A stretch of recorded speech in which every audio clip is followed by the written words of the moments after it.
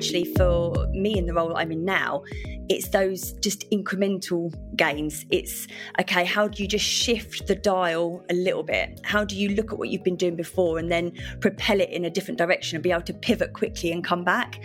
And I think to have the support of your peers to be able to fail fast, learn and move on is really important.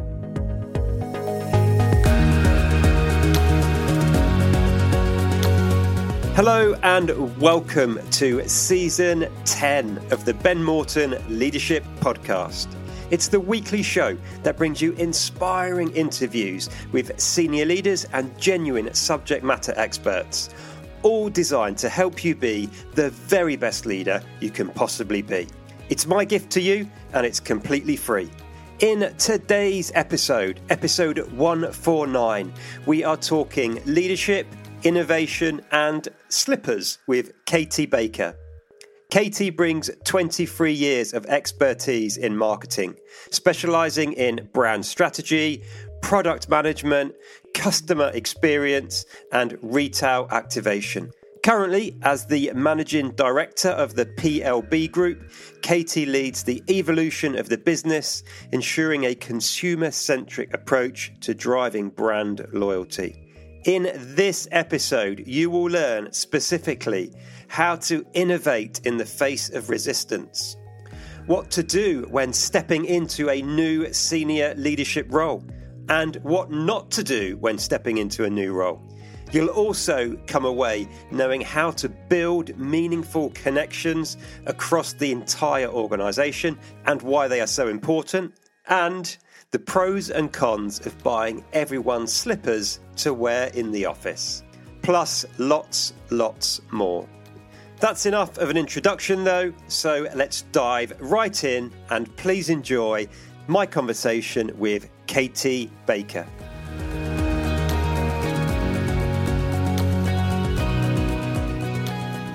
Katie, can you please start off by telling us your first memorable leadership experience? It could be good or bad, and it's an experience in the workplace and how that has gone on to impact and inform how you operate as a leader.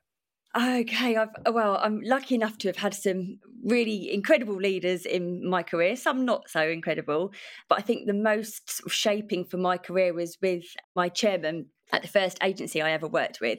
He's not with us anymore, the late Brian Whitman. Yeah, he had long grey hair that he wore in a ponytail, drove a motorbike, worked with his feet up on the desk, normally smoking a cigarette. So completely different to any of the leadership roles that I've been working with since then. But I joined as an account manager back in 2004. And he promoted me to CEO literally 4 years later.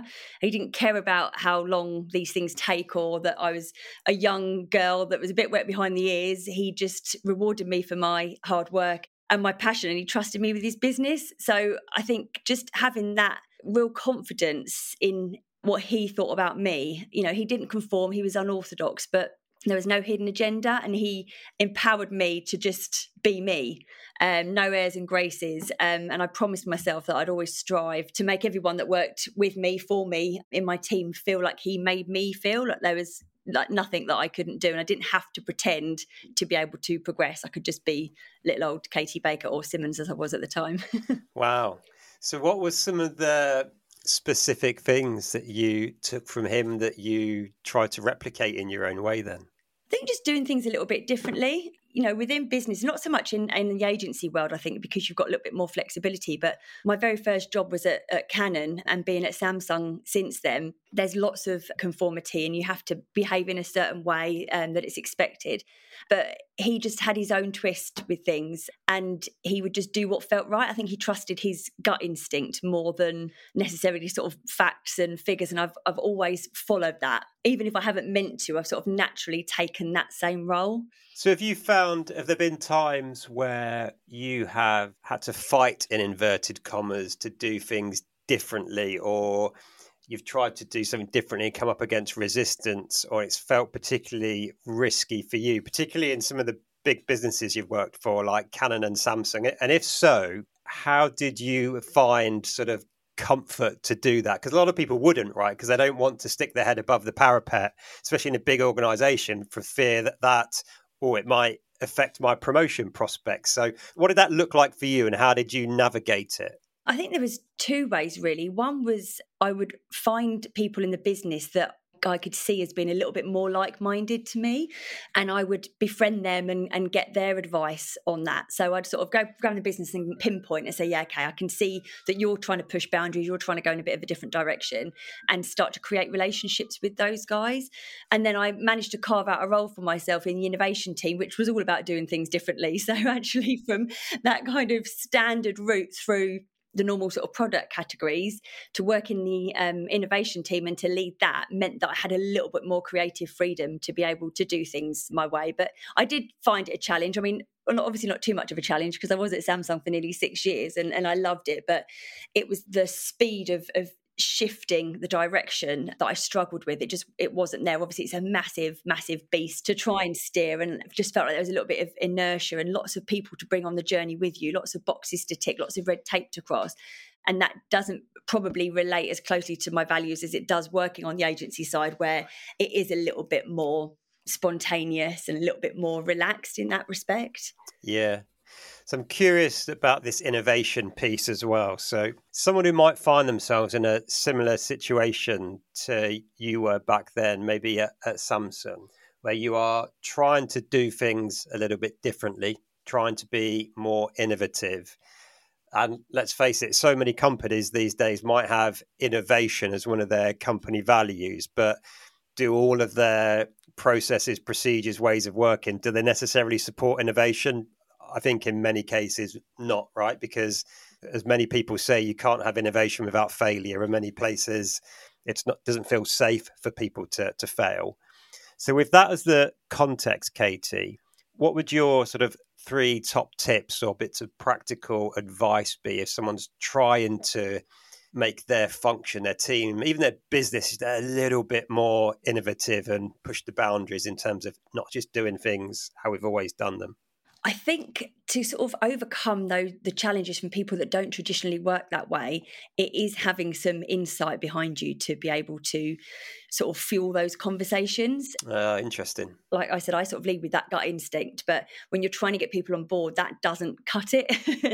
So it is, I think, having as much insight as possible, whether that is industry-wide, whether that's specific to your company, to your clients, but to really be able to sort of, I guess, propose solutions that make sense and that are grounded in some way. But it is a journey. And I think what I also did was employ people within the team that had a mixture of those different qualities. So people who were extremely innovative, but actually people who weren't in the traditional term, but who potentially approached a task differently rather than having these great ideas. I think there's lots of different nuances to innovation. So it's just getting as many of those different skill sets working with me as possible. And I think it's understanding what innovation means to you and to your business. And I found with Samsung, it could be more about the big wow moments and the experiential fixtures and digital technology. But actually for me in the role I'm in now, it's those just incremental gains. It's, okay, how do you just shift the dial a little bit? How do you look at what you've been doing before and then propel it in a different direction and be able to pivot quickly and come back? And I think to have the support of your peers to be able to fail fast, learn and move on is really important. And that reviewing piece as well. I know, your head's down, you're doing the work, you're just wanting to get that next goal achieved, but actually taking that time to review when things haven't worked, it's not a bad thing to fail as long as you learn from it. So I would always make sure that was a big priority as well. Yeah. And how, on that last piece in particular, how do you go about creating that environment and having that as a almost part of your current business culture? So now you're what is the title, MD or CEO? MD? It's MD, yeah. Yeah, so now you're MD. How do you make sure that's happening within the PLB group? We have different sort of work streams set up that are outside of a traditional client brief, for example, which forms obviously like 99% of what we do. But we'll have different work streams across the business where you're pulling in people with different backgrounds, different ideas, different ways of working and setting them together to drive that. So we'll have like continuing improvement teams, but that will include people from every different department. So you're getting a real 360 view. And you could have somebody that's literally just joined as an administrator, and you can have Dan as the CEO, all part of that same team, just looking at how we can do things differently. We allocate a budget every year to that kind of test and trial pot. Interesting. And it's not massive, but it just means that we've got a little bit of money to play with to go, okay, well, let's just give that a go and see how that works. So let's tweak how we do that, and we can put a little bit of budget behind it. I think that gives people confidence as well, that they can see their ideas come to life. And then they'll present back to the business at our company updates and say, okay, right, we went down this route, we tried this didn't work, but actually we learned X off the back of it, and now we're going to implement Y. So the company then understands all of those different things that we're trialing as well. And that just brings new ideas to the table. Katie, I want to go back to something you mentioned right at the start when you were talking about Brian Whitman. You said, I think, that he made you CEO after 4 years. Is that right? Yeah. So how old were you then? 31. That's showing my age now, Ben. Thank you. Sorry, I didn't mean to date you on the podcast. So what was that like, stepping into a CEO role at 31 years old? Like, what was going through your head, and how did you adapt to that? It was crazy. I felt like I was a little girl playing businesswoman. Yeah, very strange, but really instrumental to my career. He wanted to take a step back, so he was still around in the business until he passed. But I think we had him there for probably about 2 years before he passed. So I just soaked up everything from him, what to do and what not to do, because like I said, he was very, very unorthodox.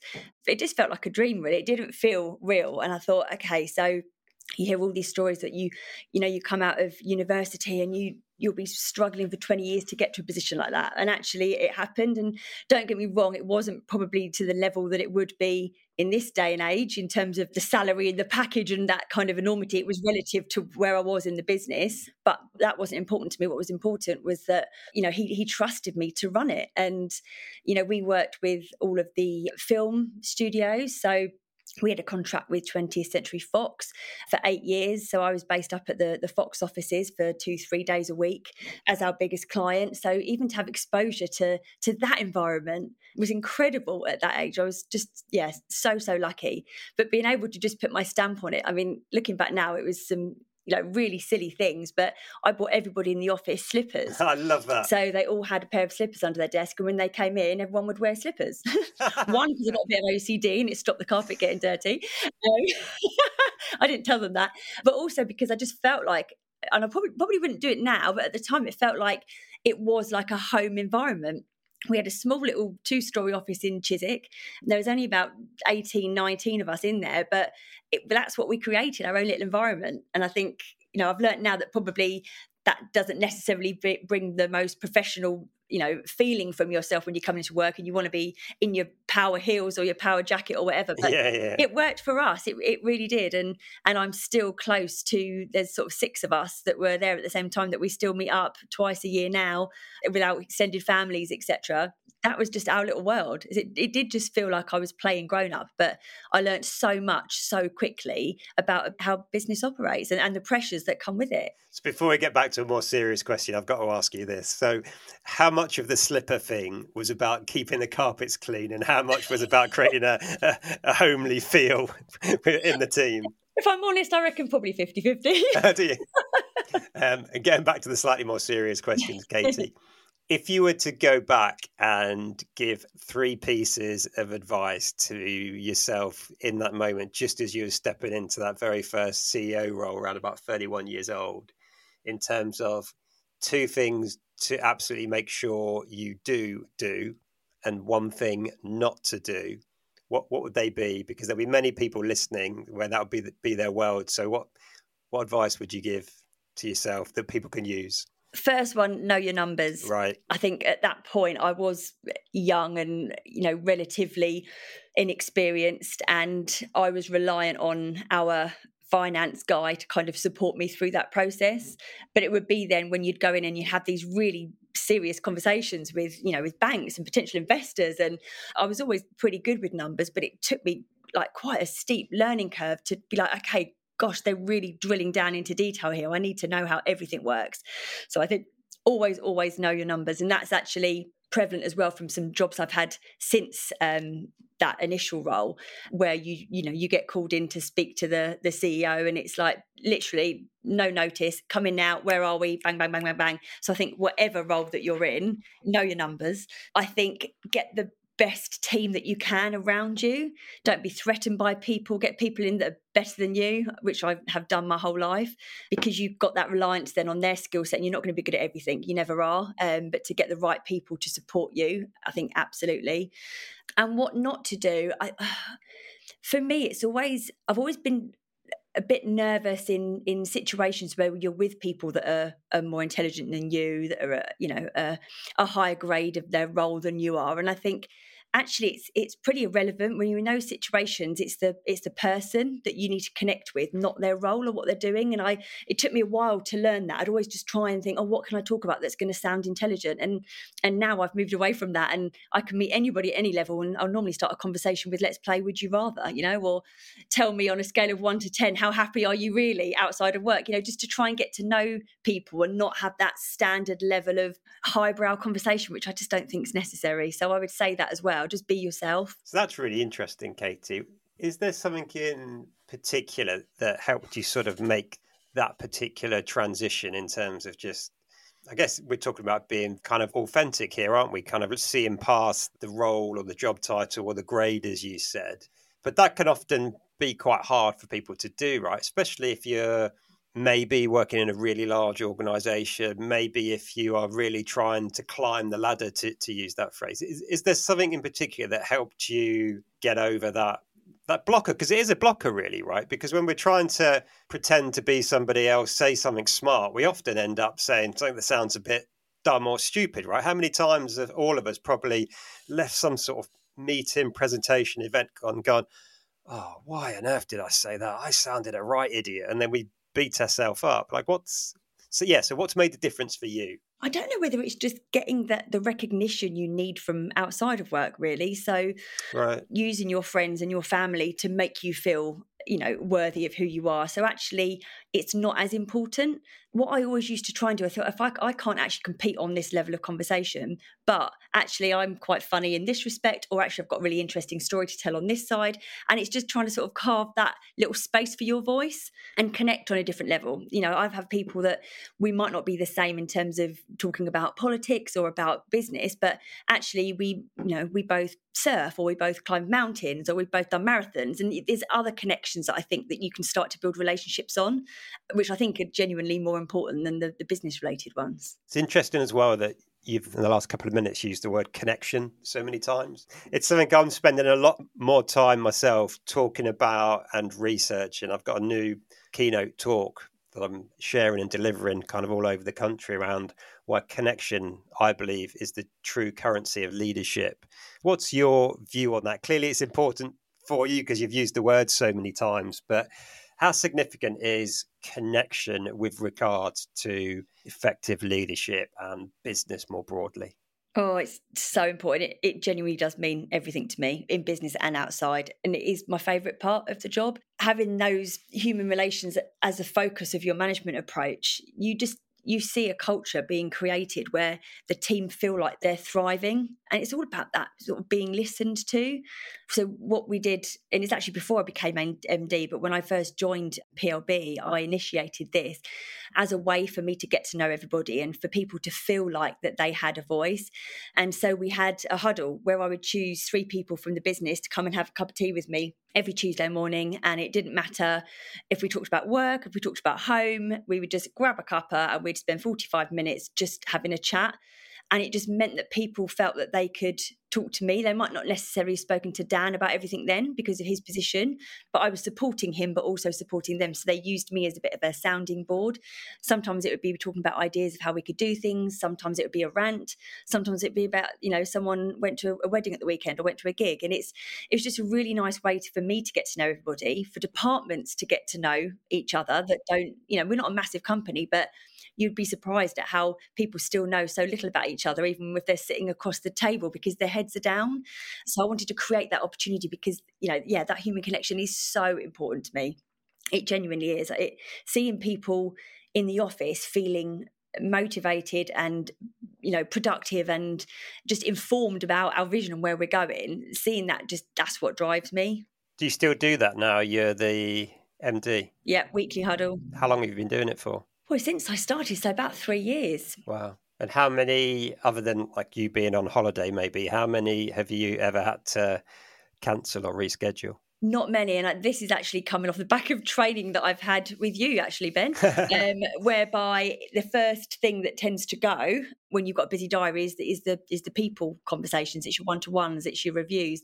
So it is always a priority, and the guys know that. So unless something comes in terms of a client meeting, and that's more from their side than mine, it's quite sacrosanct in my diary. People know not to try and infiltrate that, but if there is something that's real business critical, then you might have somebody drop out and get pushed to the next week. But there will always be a minimum of 4 of us in there. And genuinely, apart from holidays, we do try and do it. And we do it face to face as well. I make sure it's on a day that we're in the office, so that I just think that sort of personal face to face connection is so important and has been so missed. Yeah, virtual cup of tea is not quite the same, is it? Not quite. And we did do it through COVID. We did do it. But yeah, it definitely wasn't the same. Yeah. But I bet it probably had a huge impact during COVID, actually. Yeah, it did. I think it's that age-old thing where people were struggling just with that, connection again. And you might be talking to clients all day, but actually that's quite tiring in itself to be always on.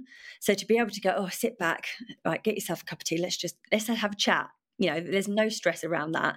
And so, it was an important part of what we did. And we made sure that we turned that into a face-to-face as soon as we were allowed to come back in the office. Yeah. I'm curious as well, Katie, to understand how easy or difficult is the wrong word, kind of building relationships is for you, how natural or deliberate it is. So would you describe yourself as more of an introvert or more of an extrovert? Extrovert, 100%. Okay, so it's probably quite natural for you. Your energy comes from being around other people. Yes, absolutely. I was having the conversation actually with my girlfriends at the weekend who said, I love coming out and seeing you all, but I really get excited about going home and having a day to myself to recharge. Right. I'm not like that. I'm like, next day, okay, what's next? Yeah, okay. So I think building relationships for me is brilliant. That's where I thrive, really. I love to understand people's different backgrounds and what makes them tick, and just to have those things in common and create a bit of a persona about yourself as well, which I think in business is quite hard. And like I said before, you sort of, even now with an MD position, you feel like you have to act in a certain way just in terms of how people will expect you to be here. But because they've known me for 3 years, I don't want that to be a conscious change. And luckily I've got their respect anyway from my previous position. So, they know all the warts and all about me, and I'm quite happy for them to know that. Yeah, it's really interesting. I think probably for everybody who's listening to this show as well, to give people the counter side to this. So I'm naturally much more of an introvert, despite kind of giving lots of big presentations, regularly working with big groups. I love doing that, but afterwards I'll be tired. So I'll need to sort of go and recharge just with maybe a friend over a quiet coffee or a quiet drink or some time by myself. So especially the building connection with large groups, I know it's really important, but I have to sort of plan and structure my weeks and day either side of it. So I've got sort of the time to recharge. But also what strikes me is it's just the very small things that can make a real difference here, isn't it? So I was with a good friend of mine that I've known since I was 16 when I joined the army, who now works in one of the engineering departments in Google, sort of building a lot of the data centers around the world. And I was with him and his team for a couple of days at the offices in St Pancras in London. And every time we went through a different security gate, kind of in the staff, restaurants, receptionists, people by the lifts, John would stop and say hello, just 30 seconds to a minute. It's like a conversation with all of those people. But you could see it made such a difference to them, right? You could see the smile, you could see their state change. And I also noticed that very few people did that.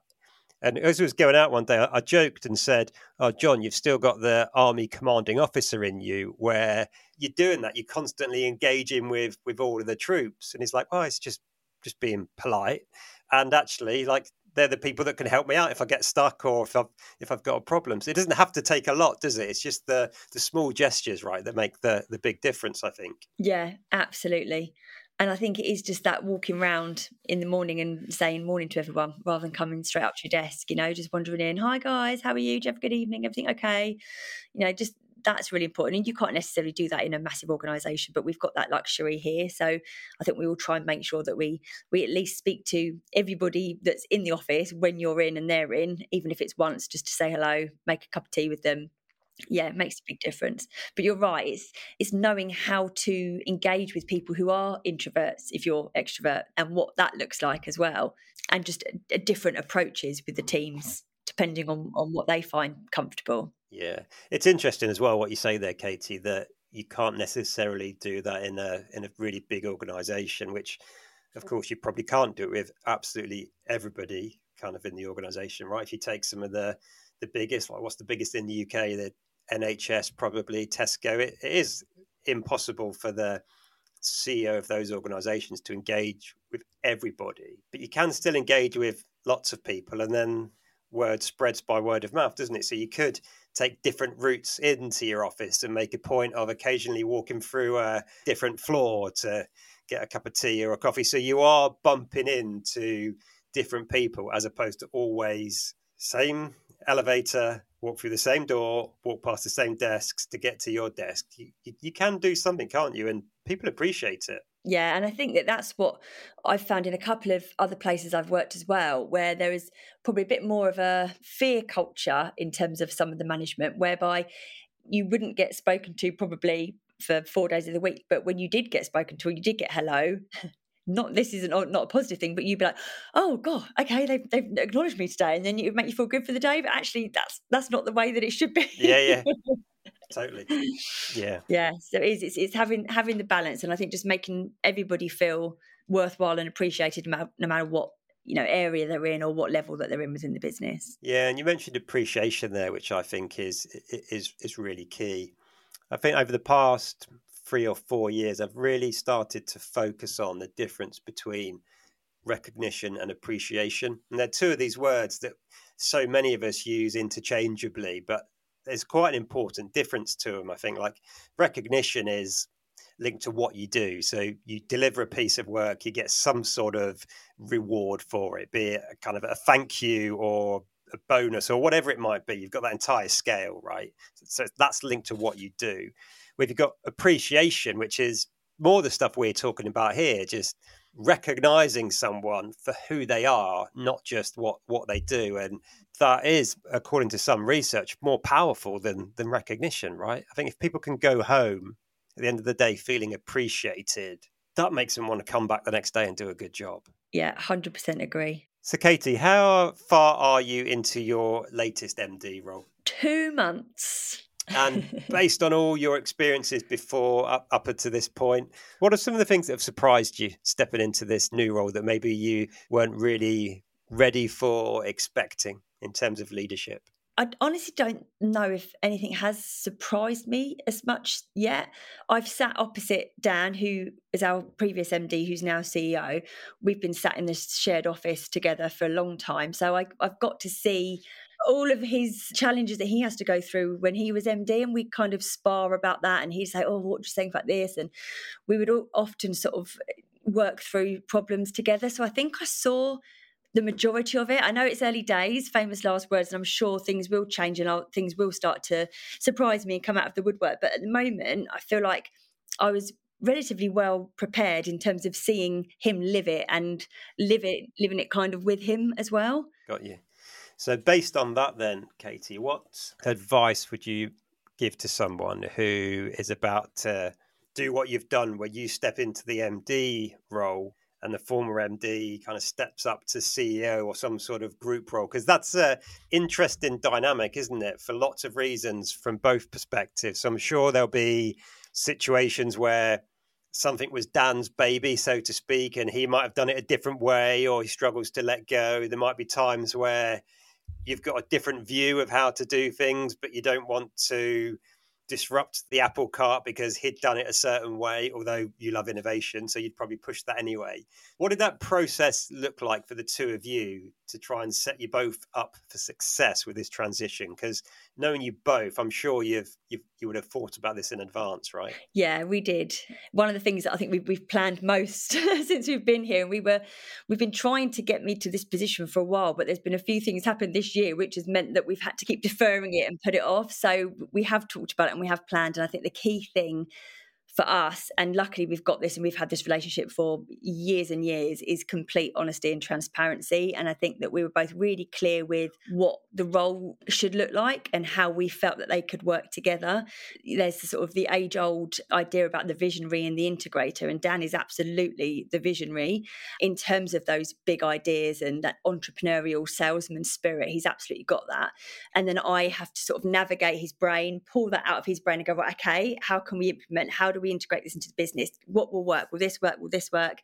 So I think it's really clearly defining what those roles look like. And then we have a session in every week. And it's funny, we call it a non-bant session because we sit opposite each other and it's just banter all day long, which is brilliant environment to work in. We're really lucky. But we have an hour on a Monday morning which is called non-bants, where we can't talk about weekends, we can't talk about anything. We just have to go through like the key important things in the business that we're gonna achieve that week, and we have that check-in, which is great. So yeah, it's all about that clarity of roles and responsibility and expectations in terms of, okay, so for Dan to set for me what the KPIs are, how often I'm going to be measured, what he needs me to deliver for him. That with honesty and transparency, I think is a winning combination. Yeah. And did you in advance highlight or identify any places, topics, situations where there might be tension and plan ahead for those at all? Obviously, you've mentioned clear roles and responsibilities, but did you identify things where this might be a tension point? And if this crops up, what will we do or not? Yeah. No, we did. Absolutely. There's one, and again, because we kind of see ourselves as a bit of a dysfunctional family. With matching slippers. Yeah, with the slippers. So it was sometimes a case where people would come to me, I'd say no, and then they'd go around the back to Dad. It's like, Mum said no, let's go to Dad. Yeah. And it was that mentality that I said to him, you've got, like, beforehand, obviously he can do what he wants, and he's like, yep, whatever. But now I've said to him, right, Dan, you need to be, if they come to me, the buck stops with me. If they come to you, you defer them back to me. Like, that's how we're doing it. And that was our biggest sticking point that we saw could happen. Luckily it hasn't, because we both stuck by what we've sort of agreed. But yeah, Dan's always like, oh yeah, go on. Yeah, go on. Whereas I'm a bit stricter. So I'll go, no, that's not going to work, or give me a bit more justification first. So yeah, it's that kind of process of people going to me, saying no to Dan, and then him pushing back and saying, no, whatever Katie said, I'm with her. And we agreed that, whatever conversations he has across the business that he tells me about. So again, we're making sure that there's complete transparency. There's not different conversations going on that might impact something else that we're working on. So we're just very, very open and clear about that. But yeah, that was the one thing that we could foresee as potential sticking point. Yeah, brilliant. I love that. Really, really great. Katie, this is the first episode of the 10th season of the podcast, which I can't quite believe. But what that does mean is me and my team are mixing things up a little bit, playing around with the format. And I've got what I hope will be a new closing question tradition, which is, what would you say is the best mistake you've ever made? There's been plenty, but I would say the best one I made, and whether it was a mistake or not, if you class it as a mistake, but when I left Samsung, I joined a creative agency in London as MD, and it looked on paper like my dream job. I rushed into it because I'd been out of work for probably about 3-4 months. So I was like, okay, well, let's just take it. COVID hit when I got there. So the stress and the pressure around it already were insane. And I was only actually there for 7 weeks. It didn't last because of COVID. But I was up at 4:15 in the morning, and I was getting home at 10:15 at night every single day. Wow. And I hadn't realised at the time that my baby girl was due. So she was going to be blessing us with her presence in the October, and I'd started there literally in the February. And I thought, oh my gosh, if I'd have continued with that job, there is no way I could have been the mum that I wanted to be. There's no way that I could have I think, coped with having to do both. So for me, that was rushing into it and not considering everything that went with it and all the stresses of going back to central London, which I was great at when I was a little nippersnapper, but not so much when I've hit 45. That was like a big mistake that I feel worked in massively in my favour, because when I came back from there and I phoned Dan and said, oh, it's not working, COVID's hit, money's drying up, blah, blah, blah, blah. And Dan said, right, we've been trying to get you on board for years. Let's just take a risk now. Let's get you on board. And the rest is history. Brilliant. What a great story. Katie, thank you so much for your time today. I was really looking forward to this episode, and it's been fabulous having you on the show talking about your journey and experiences, because I know it's going to be super valuable for people aspiring to senior leadership roles in the future. So thank you very much indeed. Thank you so much for having me, Ben. It's been a pleasure.